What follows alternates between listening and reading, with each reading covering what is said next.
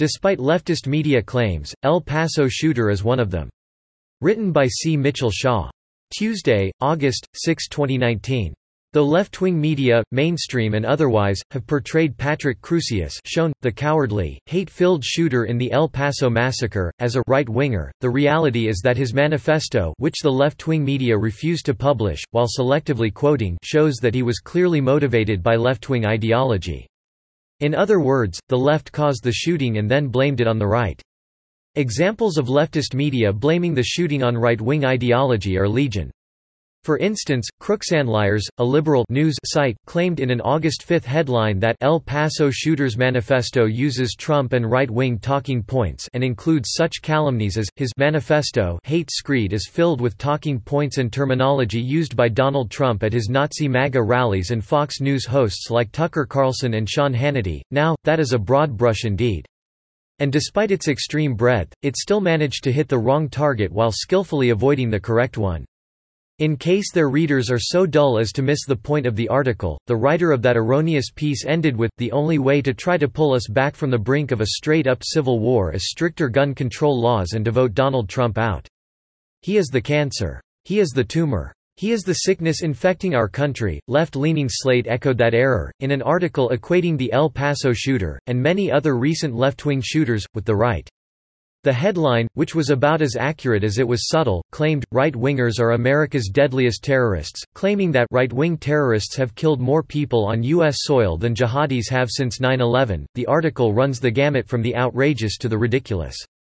Leaving behind anything resembling accuracy and research, Business Insider had the audacity to report on a study claiming all of the extremist killings in the U.S. in 2018 had links to right-wing extremism. The cited study is from the left-leaning and self-serving Anti-Defamation League. Perhaps someone should tell the folks over at the Anti-Defamation League that spouting fake claims while painting every recent mass shooting as right-wing is itself defamation. The irony is likely deliberate, though. It appears that rather than merely being mistaken, they are instead full of the stuff male bovines leave behind. Because as with the Christchurch shooter, the manifesto written by Crusius shows that his ideology is actually that of the left, not the right. He begins by stating, "I support the Christchurch shooter and his manifesto." Amongst his grievances, Crusius cites the takeover of the United States government by unchecked corporations. Reality check: is that language and sentiment from the conservative right or from the liberal left? He could have, and may have, borrowed that claim from any of a plethora of speeches by that darling of the left, Representative Alexandria Ocasio-Cortez (DNY). Furthermore, Crusius goes on to decry the evils of pro-corporatism, writing, "Pro-corporation equals pro-immigration." I.e., because big corporations want cheap immigrant labor, before going on to attack America itself as a blight on the environment. Of course these migrants and their children have contributed to the problem, but are not the sole cause of it. The American lifestyle affords our citizens an incredible quality of life. However, our lifestyle is destroying the environment of our country. The decimation of the environment is creating a massive burden for future generations. Corporations are heading the destruction of our environment by shamelessly overharvesting resources. This has been a problem for decades. For example, this phenomenon is brilliantly portrayed in the decades-old classic The Lorax. Watersheds around the country, especially in agricultural areas, are being depleted.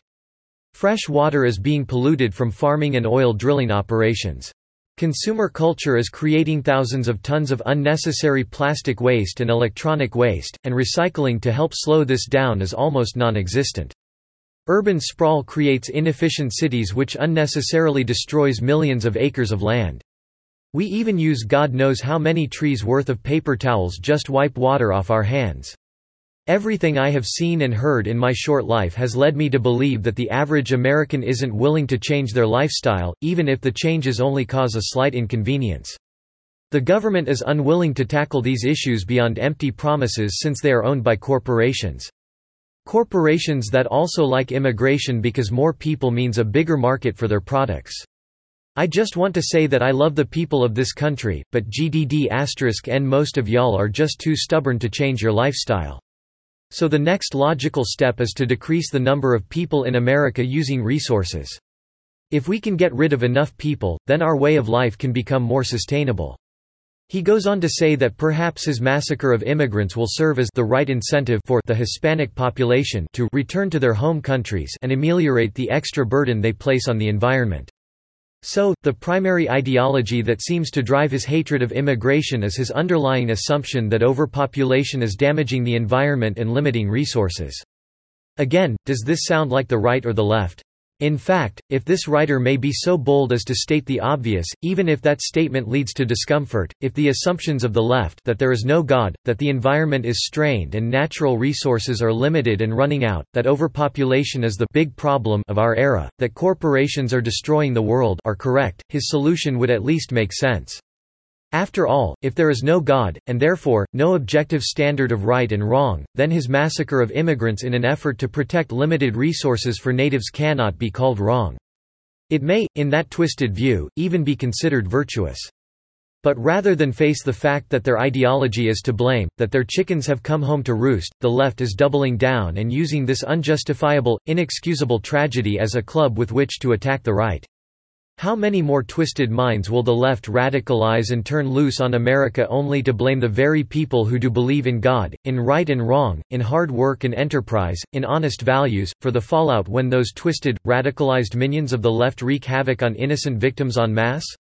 If America truly is to survive the likes of the El Paso shooter and others before and likely after him, it will be by standing up against the lies that actually led him to his actions. And those lies come from the left. Subscribe to The New American and listen to more by clicking podcast on the top right corner of our homepage. Also, please consider donating to help us push out more content for you, our listeners.